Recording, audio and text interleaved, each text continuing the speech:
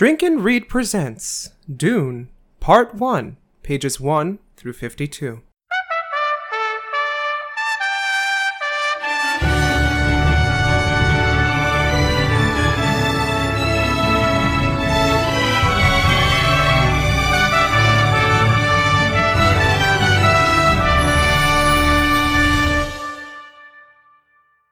Icy, spicy, the Atreidians are feisty, going for the melange and it's getting a little dicey. Hello loyal listeners and welcome back to the Season 2 technical premiere of Drink and Read, everyone's favorite boozy bookish podcast. I'm Jonathan Kwiatkowski, Bene Gesserit in training, an intrepid host and guide through Frank Herbert's Dune. I welcome one and all, old and new, to hop aboard a thopter, open up a cold drink, be careful not to get any spice or sand in it, and join me for this heck of a ride. If this is your first time aboard this literary train, can I get a choo-choo? And no, seriously, check out episode 00 for either season to know a little bit more about this podcast. The simple story is I'm Jonathan Kwiatkowski, I have a little drizzy drink while I'm reading some classic novels, and I recap the plot for you, so you don't have to. In these intro segments of the coming episodes for this season, I will be reviewing what we read briefly over the past few episodes. I'll be lingering on some themes, and I'll be correcting any mistakes that I make along the way. Going in just saying, there are a lot of complicated names and nomenclature in this book. Be prepared for me to butcher some. I understand we're all learning and growing as a community here, okay? But I will not waste my body's moisture on that. Something new that I've added to this season, Season 2 of Drink and Read, is that I've taken detailed notes on each section we're going to read. Last time, for a little peek behind the kimono, while I was reading War and Peace, I would go chapter by chapter and give you a bit of a live read experience. That has been put aside. I do have the book open next to me, but along with that, I have a bevy of bountiful notes to read. So if things seem a little different, that's okay, as I tell myself every morning when I wake up and look at myself in the mirror, change is good. Yeah, change is good. But enough about that. As you may notice from the numbering on this episode, this is Dune Part 1. This is going to be a 12-week series in which we take a look at Frank Herbert's Dune. If you want to learn a little bit more about Frank Herbert and the background on why I chose this novel, what's some things that you can expect, check out episode 00, the foreword for Season 2. Now is the portion of the episode where I play teacher. You were assigned the first 52 pages of Dune. Did you read, Hanny? If not, it's okay. I will not be spot-checking your work, but I do suggest that you read along with me. It's really, comparable to that book club feel. Except the only one getting served snacks on this podcast is me. On the category of snacks, why entitle the podcast Drink and Read, you may ask? Well, let me answer that question for you right now. There are two things I love to do in this world. I love to read a good book, and I like to drink a good drink. And I try to pick a themed drink that constantly devolves into either whiskey or wine over the course of each episode. But for now, since we're starting out, I'm full of vim and vigor, I think we're going to pick a themed drink. For this first episode, you may be thinking Dune, the planet Arrakis, sends something hot and tropical, and I said, no, we do not start out on Arrakis, we start on the planet of Caladan, which is wet. Wet seal, Henny. And I chose a lovely beer gifted from one of my friends called Lager of the Lakes, Bohemian Pilsner, because Caladan is a wet planet, very moist, and I felt that Pilsner could be a character name in Dune. Now, for anyone doubting that I would drink on the air, remember my slogan, always drink and read responsibly. Listen to that. It's totally not a soda can. I assure you. I promise. That's some good Pilsner. You know, I used to attest beer to the taste of piss water, and that makes sense, being that we'll put on our still suits and trek through the desert throughout the course of the novel. Technically, they're drinking their own piss, but it don't taste like it. All right. I think that's all business taken care of. Without further ado, why don't we dive into this bad boy? Crack open that spine. Let's jump into Dune. Now, Dune ain't your grandfather's book. It ain't divided into chapters. It is divided into epigraphs. And at the beginning of every epigraph, we get a little blurb from someone's bibliography. Of course, this is from the published works of Princess Irulan. And if you know her like I know her, Princess Irulan, she always got something today. You know, the eldest daughter of the 81st Padishah Emperor Shaddam IV? Come on, we all know her. Immediately thrust into this world building, all you need to know is that Rulon's a princess. We won't really meet her, but we'll hear from her, and she is the eldest daughter of the Emperor who rules all of this known section of the galaxy. No biggie. Princess Arulon likes to act like that cousin who thinks she knows more at like the family gathering during the holidays where she's sitting there slurping on a sizzler and telling you all the tea that she heard. She does love to steal the thunder, and boy, I wouldn't know anything about that.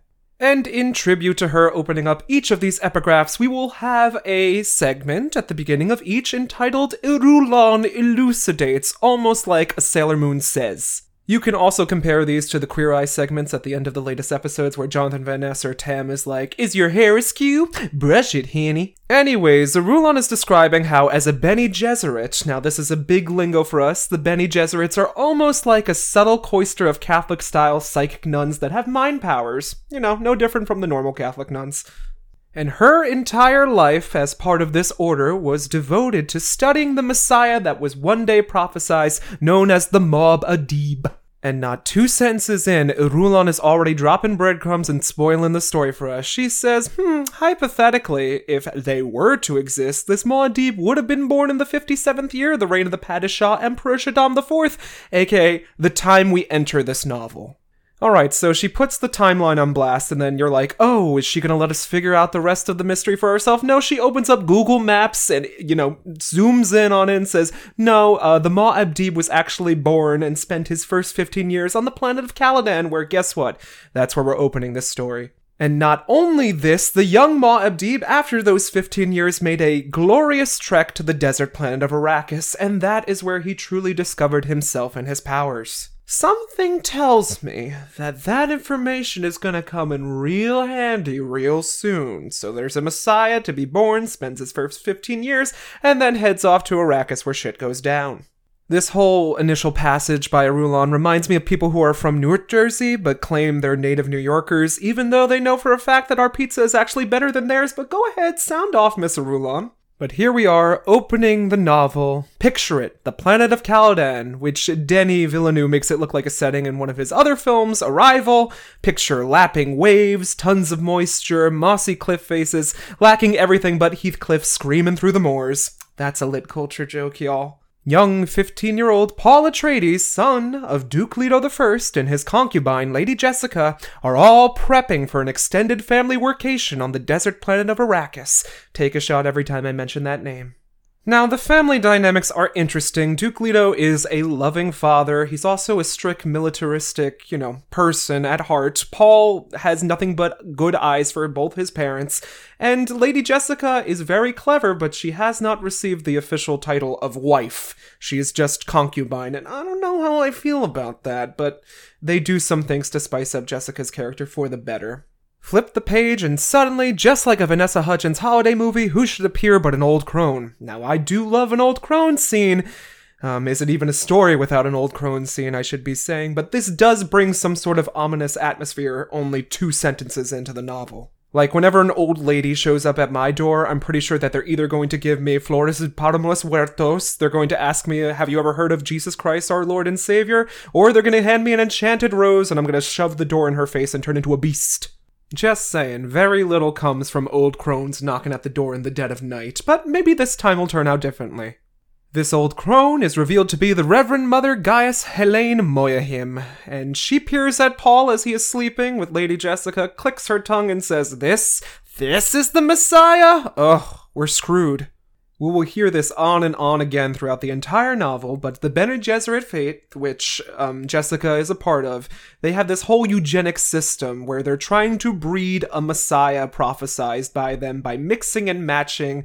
You could sleep with that person, you can have a boy, you can have a girl, but they're constantly going throughout history, hoping that one day they will give birth to this perfect person. This perfect person would be known as the Kwisatz Haderach, and is constantly name-dropped around Paul. They're almost like certain, like, Jessica's feeling it, maybe he's the one prophesized. Reverend Helen Moyahim is like, I don't know right now, but get used to that title around Paul, along with many other titles to come. And over the course of this opening scene, Lady Jessica is getting reamed by the Reverend Mother, and in the Catholic hierarchy of things, it does make sense. You can't really back off a nun that's higher up than you, otherwise they'll put a curse on you. That curse would be along the lines of, Jesus considers you more of a friend, and may your pasta sauce never cling to your capanelli. Even though these two biddies are having a loud conversation in the next room over, Paul wakes up and seems to taking, a Dementor at the foot of his bed pretty well. And Paul has had some ESP psychic mind training from his Lady Jessica. It's kind of an inherited tradition for the Bene Gesserit to pass these skills down, and he wonders, I wonder why Mom was fighting with that old woman and asking her, no, Paul shouldn't be stuck with this thing called the Gum Jabbar. And Paul, like a child, easily broaches the subject and changes it to something new since he's giving the exposition of the novel. He recalls his father's featured assassin, Thufir Hawat, a mentat or human supercomputer, and wonders what skills he learned from him that he could pass down when traveling to the planet Arrakis. A little bit of backstory I'll gift you there. In the Butlerian Wars, or Butlerian Jihad, prior to the novel events, there was a war on all technology in which the humans rose up against their technological oppressors, and the result was technology bad, but human supercomputers, or mentats, able to access all kinds of information immediately, are A-OK. Because if you can't love yourself as a human supercomputer, how in the hell are you gonna love somebody else as a human-bred supercomputer? Am I right? Can I get a amen? Also, another tangent while we're on the subjects. I get the biblical reasoning with names like Thufir and Moyahim, but then we settle on Paul and Jessica for our heroes. Does that stand out to anyone else? It feels like that moment in Monsters vs. Aliens where Seth Rogen says, "Fear the mighty Susan." No, just me? Okay, we're gonna stick with them? Alright. Our major family of Paul, Leto, and Jessica comprise the Atreides, and the Atreides have some Shakespearean mortal enemies known as the Harkonnen. The Harkonnen are some bad mamma jammas, and they dipped out of the desert planet Arrakis after 80 years by command of the Emperor, and are to be replaced by House Atreides. So this is a bit suspicious, the tension is very high, what's going on, why did they get out, and why are they asking us to go there, where we don't know our surroundings, and we could be easily killed off by our mortal enemies. The main draw of going to Arrakis is, 1, they can't disobey the Emperor's direct order, and 2, on Arrakis is the major commodity of the known universe. No, it's not straw, no, it's not wheat nor sheep. It is the spice melange, which is essentially the Starbucks coffee of space travel. And there might be a secret vendetta on this planet, but that spice makes everything taste sweeter, no? Also, Duke Leto seems like a good guy, so I'm sure everything's gonna be fine. He's super popular. Paul lays his head down to sleep and has visions or dreams of the sandy sands and the duny dunes of the planet Arrakis. His dreams could be considered prophecies, another sign of this prophet that the Bene Gesserit have predicted. He will have visions of things to come. You can just refer to Paul Atreides as the new Mystic Meg. Paul is excited to arrive on Arrakis and meet the people of the planet, the Fremen, and learn from them and grow. And just as he's excited, Mom comes in and goes, Grandmother, Reverend Mother wants to talk to you about your dreams. She's kind of freaked out, and Jessica is not concealing not feeling. This does not seem like a good conversation is about to happen. So Paul dresses and shows up, and Reverend Mother is just chilling there like, I may be old and dusty, but there's something about Paulie A here that I can't put my finger on, and I might tell the Emperor about because I am his head truthsayer, aka his right-hand bitch.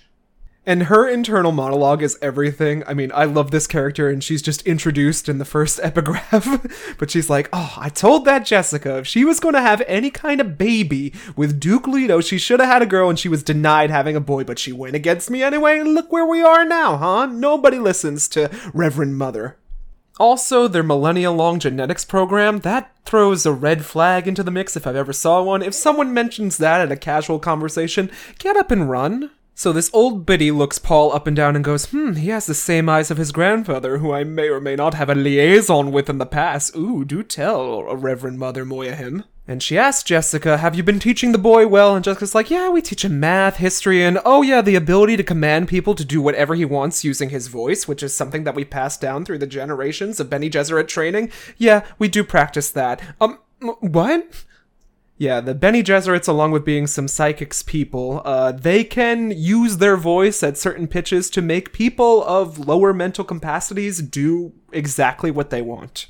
Paul is instructed by his mother to do whatever Grandma Gooch says, and remember who he is. Jessica dips out, and she's practically crying, never a good sign. Really comforting, Ma, way to go. The Reverend Mother looks Paul up and down and considers, listening to Paul for a second before using her voice to command Paul over to kneel before her. And she asks Paul, I have this little box here, this unassuming little box. I want you to stick your hand in it, and I have to ask, what's in the box? And she replies, pain. Pain is in the box. Once Paul's hand is in the box and the bag is secure, the Reverend Mother pulls out the gumja bar, a needlepoint full of the most deadly poison in the universe, and says if Paul even shows so much as a sign of struggle, the Reverend Mother will end his life here. Wow, I mean, can a guy have a cup of coffee before this happens, or... Also, most lethal poison, honey. You could have dabbed that needle in some tequila, honey, and it would have done just the same. Am I right, or am I right? Now, all you have to do, Paul, is keep your hand in the box and experience excruciating pain without taking out. If you take your hand out, I will kill you, so there's that. No pressure, though, sweetie. Jessica is revealed to have done this exact thing before, and she's outside waiting, and by the time you die, no one will get through to save you, sweetie, so you're gonna have to go through with it too. Paul realizes he's at an impasse with this old woman and thinks to his teachings. He recalls that the greatest saying that his mother taught him is fear is the mind killer, don't be afraid. His hand starts itching, then burning. Why are you doing this? And then Reverend Mother replies, I'm doing this to see that you are human, dear. Okay. Suddenly, as the pain manifests in the most, excruciating way possible, it stops, and Paul is revealed to have passed the test. Reverend Mother Biddy goes, I thought you wouldn't live, and the reason why there's pain in that box is because it's nerve induction, silly. And the Reverend Mother, as vague as always, is like, why do we do this? Well, we use people like pieces of sand that we sift through a sieve, and then one day, hopefully, we will find the Kwisatz Haderach out of all this work. Paul responds to this like any teenager would and goes, I hate you, you old crone, and I hate everyone like you. And the Reverend Mother dips out and goes, take a number, Jessica hates me too. And I kinda do what I kinda do. Hate is gonna hate, and she trollops on out of there. We get a couple closing lines that test was just to make sure that you were truly human. We have this vendetta against all kind of robotics. We get a shout out to the new version of the Catholic Bible known as the OC, or Orange Catholic Bible. And it sounds like a Pac spinoff of the OC, right? California! Then we learn about the two main factions of space in general underneath the Emperor's rule. We have the religious side with the Bene Gesserit, and then we have the more commercial side with the Space Guild that handles the trade businesses of the universe. The Bene Gesserit's job is to visit planet and planet and indoctrinate the people there into their religion, hoping that one day a savior will come. And if that ain't a true blue commentary on current day Christianity, honey, I don't know what is. And in ending our first epigraph, the Reverend Mother details how truthsayers like herself can take truth trance or some spice melange when is mixed on an arrakis and see the past, the present, and future all at once. However, only the one predicted, the Kwisatz Haderach, can breach the realms thought impossible to reach and live. Could this be Paul, she asks herself, and all I can say is, me no. Epigraph 2, Rulon elucidates. This is a story all about how House Atreides had some enemies set on bringing them down, so why don't you take a minute, detox distress, before I tell you about the cold cats of House Harkonnens. Translation: something is rotten in the state of Dune, Mark. Here are the bad guys who tried to kill the Muad'Dib. Hope that doesn't happen. Thanks, Rulon. Epigraph 2, we got the intro to our hero. It only makes sense that we're introduced to our main baddie, Baron Vladimir Harkonnen, whose first descriptor involves his fat hand and his many rings. Picture the most disgusting evil blob you can imagine, and give that blob some googly eyes and a face, and that is none other than Baron Harkonnen. You might know him from Cultural Detox, just being around things, exposure to memes and such, but he's the fat person who's in the flying suit that, commits crimes and atrocities while giddily eating things. And let me tell you, the Baron is awful. He is a pedophile, he is a sadist, he is a masochist, he kills for pleasure, but his monologues in this, as, hyped up by my friends and family who said, you gotta read Dune for the Baron, really do pay off in the end. It's like villainy to a T. He is trying for either an Oscar or a Golden Raspberry, and I can't see the difference in it. It is camp he is giving us. And the Baron is so full of glee because he's monologuing to himself about how he set it up the greatest man-trap in history to bring down House Atreides, using both his nephew, Fayed Rautha, and his manservant, Piter, who happens to also be a Mentat. As I just said, this book was sold to me, stating that I would love the Baron's chapters because he's always scheming and overdramatic, and so far, with his basso profundo voice and his whole hovercraft, I think it's backing up those claims. Another thing to get used to throughout Dune is that we skip around from character perspective to character's perspective, so get used to it. One day we'll be with Paul, the next day we're going to be with the Baron, sometimes we'll be with Jessica, maybe even we'll be with a Keebler elf at one point, I don't know. And whenever a character's introductory verb is fondling, I think we can assume that that person may not be invited to Thanksgiving dinner. So the Baron's sections read, he's fondling a giant globe with lots of musical and food references. We get it, Baron, you are bougie and love to eat. You're literally a human hedonism bot from Futurama. Jambi, the chocolate sauce! And the snubbery of it all, the reason why he's plotting murder is because Duke Leto refused to meet him in person because obviously he would kill Duke Leto if they ever saw each other in person. I mean, come on, Baron. But no matter to the Baron because he's going to use the Atreides and the planet of Arrakis to set the stage for the greatest revenge plot in history. AKA the perfect demise of his house of mortal enemies. It's petty, but I do love the theatrics of it all, I do have to admit.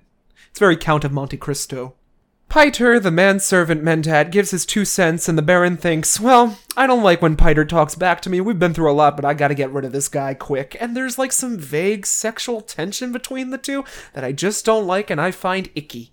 Piter and Baron Harkonnen kind of have a boss-worker relationship. Think Mr. Burns and Smithers thing going on where the Baron's plan is shown to be all over the top and just spurned by a simple jealousy.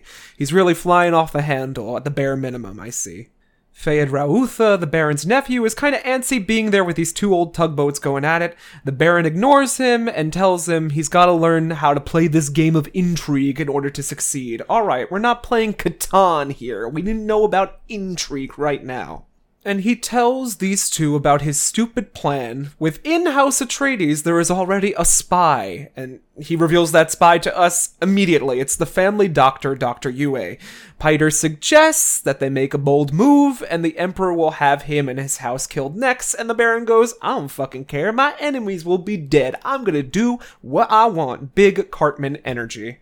Apparently, along with this plan, the Baron promised his nephew, Lady Jessica, for both pain and pleasure. Ew! And his conversation drifts to how Piter is growing too emotional and is wrong in his predictions lately, so he better get used or find a new line of work or, dig a ditch, because he's not going to be long for this world if he keeps it up. Piter falsely, but in a way correctly predicted that the Bene Gesserits said, oh, Duke Leto's gonna have a daughter, but we learned that Jessica went against those wishes and chose to have a boy instead, even against her teachings. And Piter's like, technically I'm not wrong, I think she just went against what I predicted, and the Baron goes, well, your survey says that's wrong, honey, and you've been huffing too much spice melange, so get back on track. There's some more catty internal banter where these 2 show that they wouldn't really get rid of each other one way or another. I feel like Piter has some other services to do with the Baron that we don't really want to read about before or after eating something. There's a snide comment from the Baron aimed at Piter where, you are a Mentat, maybe those old school computers were on to something, at least I didn't sass back and feel things. The Baron wants to give his nephew Fayed the deets on how he's going to destroy his enemies. Piter is against it because Fayed is young, inexperienced, and a bit of an arse.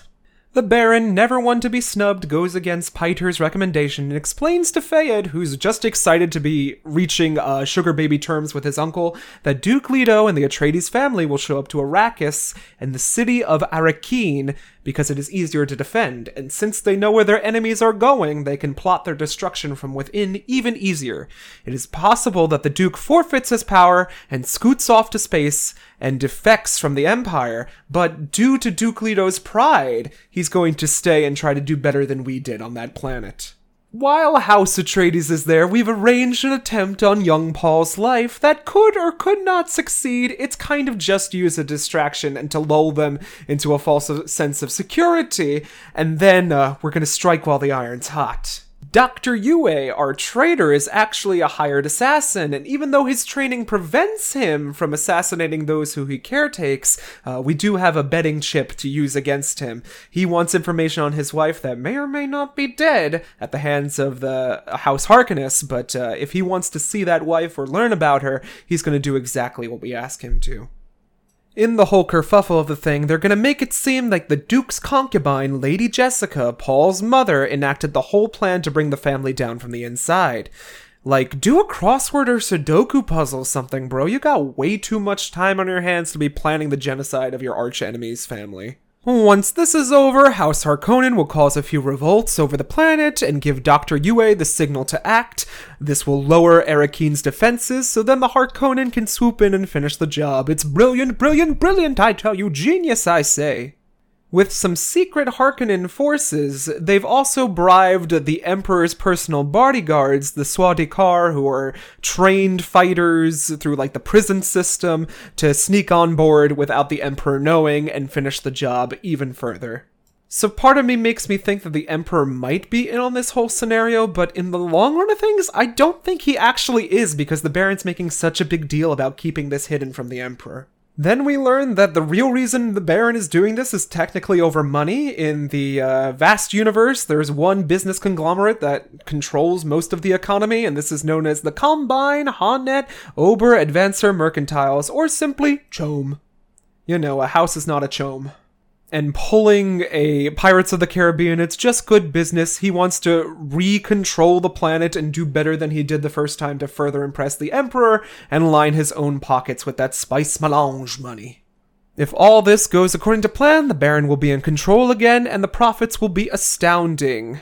And the excellent thing is, House Atreides can't even seek help from the Fremen because the desert people are just rude and don't like outsiders, and I'm sure hoping that they don't partner up in some way over the course of the novel against a greater evil. Oh, I don't know, maybe House Harkonnen? I'm just saying. Even if Duke Leto feels this is a trap, and I know he does, his pride won't let him back out of this whole scenario, so it's a mouse going to the trap for cheese.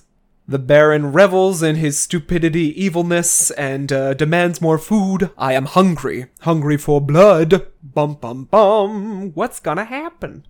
Epigraph 3, Rulon elucidates, to be the Reverend Mother of the Bene Gesserit, you gotta be equal parts smokin' and sanctimonious, baby. It's only by existing in the space will you develop the knowledge and cunning crucial to bringing down these men from the between me down there that all men have.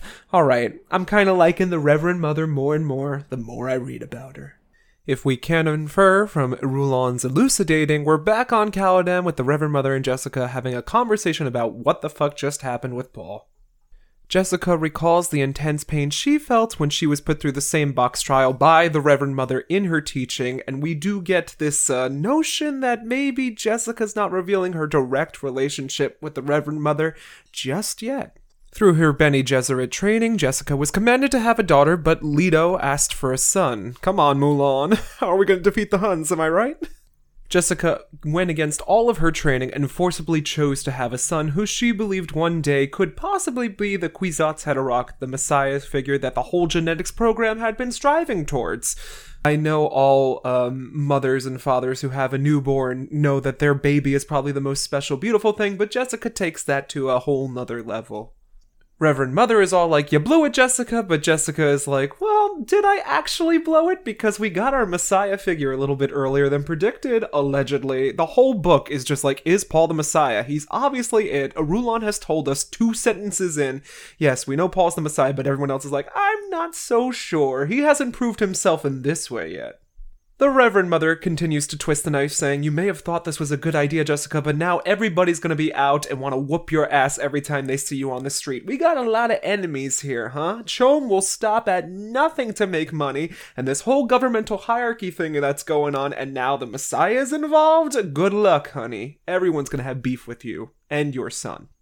The Guild has a monopoly on interstellar transport, the Imperial and Federated Great Houses are always at each other's throats with petty Real Housewives drama, so we are screwed politically too, Jessica. Thanks, Jessica. The Reverend Mother continues to get gold stars from me because she tells Jessica to shut up.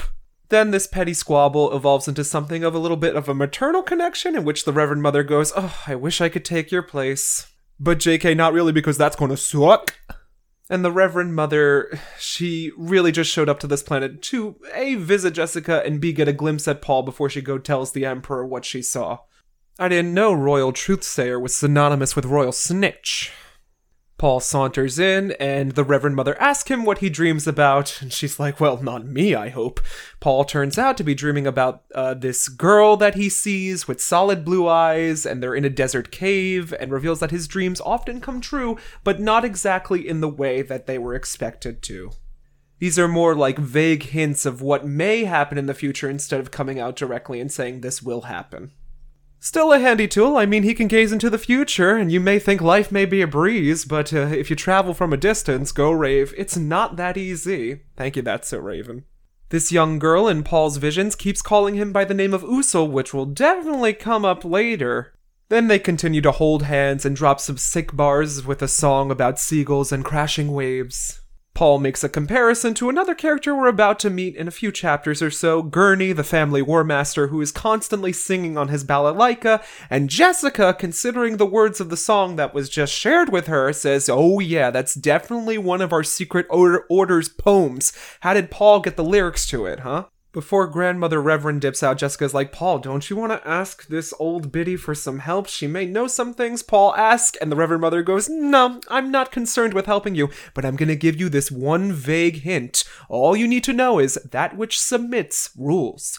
That's a secret Mouseketeil we're going to use later." And then Paul, in response, drops one of the best lines I've ever read in the English language. "You fatuous old witch with her mouthful of platitudes. If this ain't a way to describe me, my wig flew off into space, baby." Paul proceeds to get pissed and is like, "Stop talking about my father as if he's already dead. He's sleeping in the next room. He may be dumb and not know what's going on, but he sure as heck ain't dead yet." "Yeah, honey, your father, I think he's not going to be so well for so long, and there's nothing I can do about that. Jessica, the training wheels are off. Train this young pup in the voice. Bye, young hater. I hope you live and we meet again. If we don't, oh well, no skin off my bones. My old bones." But that crunchy Reverend Mother reveals her soft nougaty center because Jessica swears as the Reverend Mother is leaving that she can see that her cheeks are tear-stained. "You really do care." Epigraph 4, Arulon elucidates, Paul had no friends when growing up on Caladan, but he had a crew of seasoned old dudes who taught him how to chew bubblegum and kick ass, and he's been out of bubblegum for some time. First up, it's Gurney Halleck, who's a trained combat instructor, and as in you're gonna need one after he's done with you, he also likes to play the balalaika and sing. Next up is the aforementioned assassin, the Mentat Thufir Hawat, who is one mean Mother Mentat, and the one who needs no introduction, Funkin' Duncan Idaho, a swords master and overall baller with the best name in herstory and the novel. Duncan Udaho? Duncan Meadaho? No, Duncan Idaho. Idaho potatoes, baby. Then lastly, we totally have the innocuous, the totally not suspicious, won't betray your family for secrets, Dr. Wellington Yue, and Arulon has a similar viewpoint on him, saying that his name is etched black in treachery, but bright in knowledge. I sure hope that he doesn't betray the family Atreides or anything. Taking a page out of the Addams Family values, Thufir creeps up on Paul a la Gomez sneaking up on Fester to surprise attack him. You know, that classic training montage where I'm gonna jump at you out of the closet and I'm gonna try to stab you and you're gonna have to fight me off because this is real life, kid. Paul is casually just chilling and he goes, I know the sound of these footfalls. Thufir, is that you? And he says, Paul, I told you once, I told you 100 times, never sit with your back to a door because someone can come up and stab you. The reason for this visit, unbeknownst to Paul, is that Thufir was sent by Duke Leto in order to test Paul one final time, just to make sure that he's okay, you know, transitioning to the planet Arrakis. What is up with testing Paul every single chapter? Is this the Terra Nova? Paul has many questions about the planet and the Fremen who live there. They wear still suits to apparently conserve water and drink their body's own moisture to survive. Also, it's hella hot on this planet. Make sure you pack some sunscreen, Paul. Paul finds some time a wee bit later for some self-introspection, and he's thinking about the hint that the Reverend Mother gave to him, working on his voice and trying to get better with it, and he's contemplating the words, "A ruler persuades, doesn't command." Arrakis apparently will not be as bad as it's cracked up to be. Maybe there'll be many more Fremen than we expect, and they'll be friendly towards us because I think we both hate the Harkonnen. Paul is thankful for his friendship, surrounded by these older men who have taught him all the lessons that he's experienced in life, and goes, I'm gonna make a new start on Arrakis. This is my Oregon Trail. Let's hope you don't get dysentery on Arrakis, though, otherwise you'll be wiping with a sand dune, Paul. Gurney Halleck, who no isn't a character from the Black Cauldron series, also comes in to, you guessed it, test Paul. Gurney, as I said, has a passion for playing a balalaika-like instrument, and the tears are welling up in my eyes, guys. Do you remember War and Peace? And Gurney is kind of crotchety, but in a charming tsundere sort of way, and Paul has a clear love for him. Everybody's favorite drag king, Duncan Idaho, is already on Arrakis, getting to know the Freemen better, so they might have some information to give the Atreidians when they arrive there. Gurney's about to sit down and play his balalaika, singing a song about Chaldean women, but then he goes, "Alright, Paul, it's time to fight. One quick spar, and I'll know what I need to know." In Dune, all of the combatants wear this new zany shield technology that encourages fast defense and slow attack, as only slower weapons and projectiles can pierce this energy shield around them. And if you've seen the David Lynch version of this, it's like they turn into characters from Minecraft, and it's kind of hilarious, but I get it, the appeal of it. Paul gets in a smashing use of the word dolt here, and the fight ends in a draw. Paul suggests that, I'm not in the mood for fighting, Gurney, and Gurney's like, I think the fuck you are, like you get to choose when the fight goes down? And then the first time of many, and it goes on throughout the entire novel, that's nearly 600 pages, we get Paul having a quick thought like, does Gurney want to fight me again because he's a traitor to our family? No, I love Gurney, that can't be it. And this continues and flip-flops from character to character throughout the entire novel. Get used to this intrigue, people. This sparring ends in another draw where Paul has his knife at Gurney, but Gurney reveals that his knife is also at Paul's exposed stomach area, and he goes, if we would have fought to the finish, it would have ended a draw anyway. I'm glad you fought with your most gusto, though, Paul. And Gurney thinks to himself, I only really sparred with Paul right now because Duke Leto ordered it, and I also wanted to test Paul, make sure that he's adequate enough to make it to Arrakis and protect himself. Paul feels Catholic guilt and ashamed for doubting/distrusting Gurney, and, he's still a kid at heart and just wants a little break from all the seriousness that's been going on in his life lately. He's only 14, 15, so yeah, it's understandable. I mean, the only time my father ever challenged me to a fight was every birthday party, every holiday, some Saturdays. Also, give Paul a break, he just stuck his hand in a pain box 2 weeks ago. Gurney's gruff exterior doesn't melt. He says to Paul, play is all well and good, but we need to be on our guard when it comes to Harkonnen adversaries. We can never trust them, and they always get us when we are believingly at our strongest. And we get a little bit of Gurney backstory where he remembers his kid sister who died too soon in a Harkonnen pleasure house. He then drops the iconic line, if wishes were fishes, we'd all cast nets. I wonder if Paul feels the same. And in our last epigraph of today's episode, epigraph 5, we get a little magnifying glass turned about onto one Dr. Yue. Arulon continues to elucidate, saying that Yue Wellington was a medical doctor, loving husband, and betrayer of the Great One, Duke Leto I Atreides. It's real who lives, who dies, who tells your story vibes. Doctor, this story is gonna paint you as the villain, and not even your MD is gonna change that. So Dr. Yue is doing his job and checking in on Paul after his training/sparring, and Dr. Yue has this interesting diamond forehead tattoo of the Imperial conditioning and a Suk School signet ring. So, in his past, if you're going to serve a great family in this Duneverse, you have to get conditioned so you won't turn against the family you serve. Now, hypothetically, this would make Paul and his dad and mom safe from any inside attack from Dr. Yue, but we will come to learn a little bit more information that somehow Yue has broken this conditioning in order to, fulfill his agenda. Also, pay attention to these signet rings. They really play a large role in the token symbolism of the novel. What is this, revolutionary girl Utena? It is an anime joke. I have to stick to my roots. Listen to anime was not a mistake, y'all. Yue updates Paul and says, your father's coming soon, but first I have a few prezzies for you. Here's some film books for you to watch before we make the trip to Arrakis. With Frank Herbert's curmudgeonly view on technology, I wonder what he would feel about the iPad. I bet you he would have one anyway. And while he's giving these gifts, Yue is thinking in his mind, oh, it's such a shame Paul's going to be dead and betrayed soon. Oh well. What a waste, but don't mind that. When we arrive on Arrakis, the ecologist for the whole planet, Dr. Kynes, will give us the skinny, but it is common courtesy to educate yourself beforehand, just like when you go and, view a motion picture or some theater. Yue may seem like a nefarious traitor, but actually inside he's disgusted by himself playing both sides in this vendetta, and he totally doesn't want to use the Atreidian family as these bargaining chips in order to get the information he seeks from the Baron. Paul wants to see pictures of the Fremen with his visions of the solid blue-eyed Fremen girl. The people of this planet's pupils turn solid blue due to the constant exposure of the spice melange. The women are equally as fierce as the men and trained in combat and swordplay, so they are not to be underestimated. Paul is then shown a video sample of a small sandworm only 110 meters long and 22 meters in diameter, about 1/3 as tall as the current-day Eiffel Tower, and that was just a baby. Some are larger than 400 meters, have been recorded, and that is the length or half of the Burj Khalifa in Dubai, aka the tallest current building in the world. Another interesting thing about Arrakis is, although the planet is covered mostly in desert, the Arrakis' polar ice caps are nigh untouchable due to the fierce desert storms that pop up unpredictably. Before leaving the room, Yue gifts Paul with a pocket edition of the Orange Catholic Bible, which is still kinda taboo because it's physically written down, but it was made long before film books, and this will be our little secret between Paul and Yue. Help build that trust before I stab you in the back.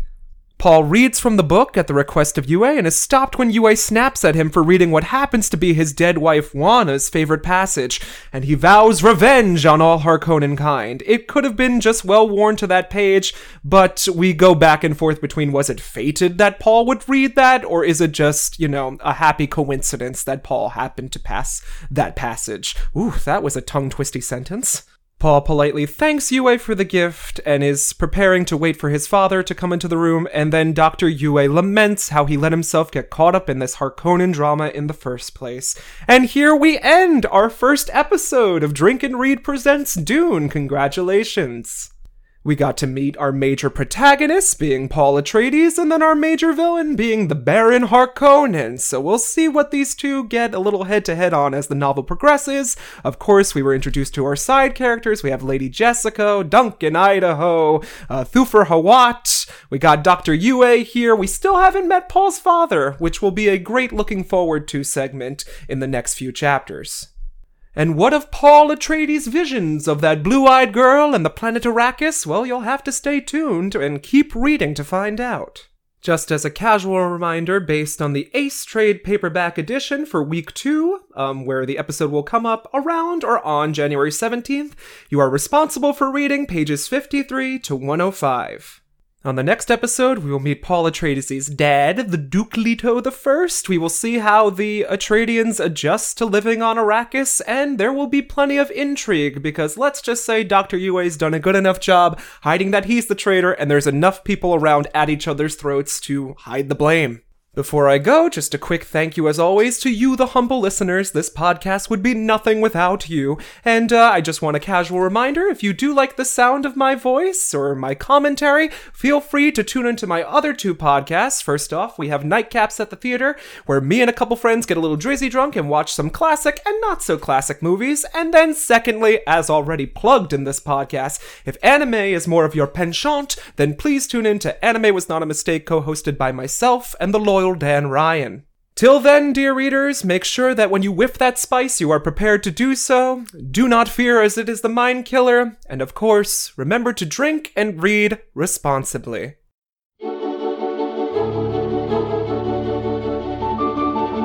Thank you for listening to Drink and Read.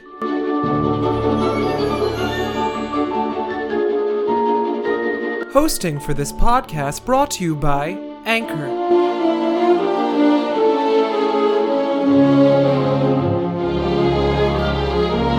This podcast can also be found on Spotify, Pocket Cast, and more.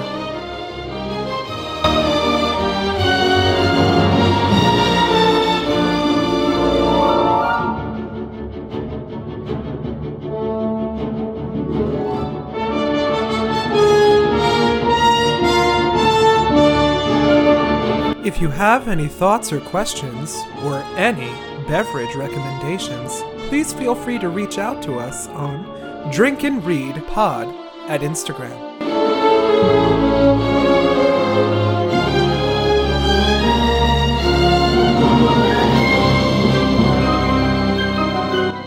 Support of this podcast is brought to you by listeners like you. Thank you.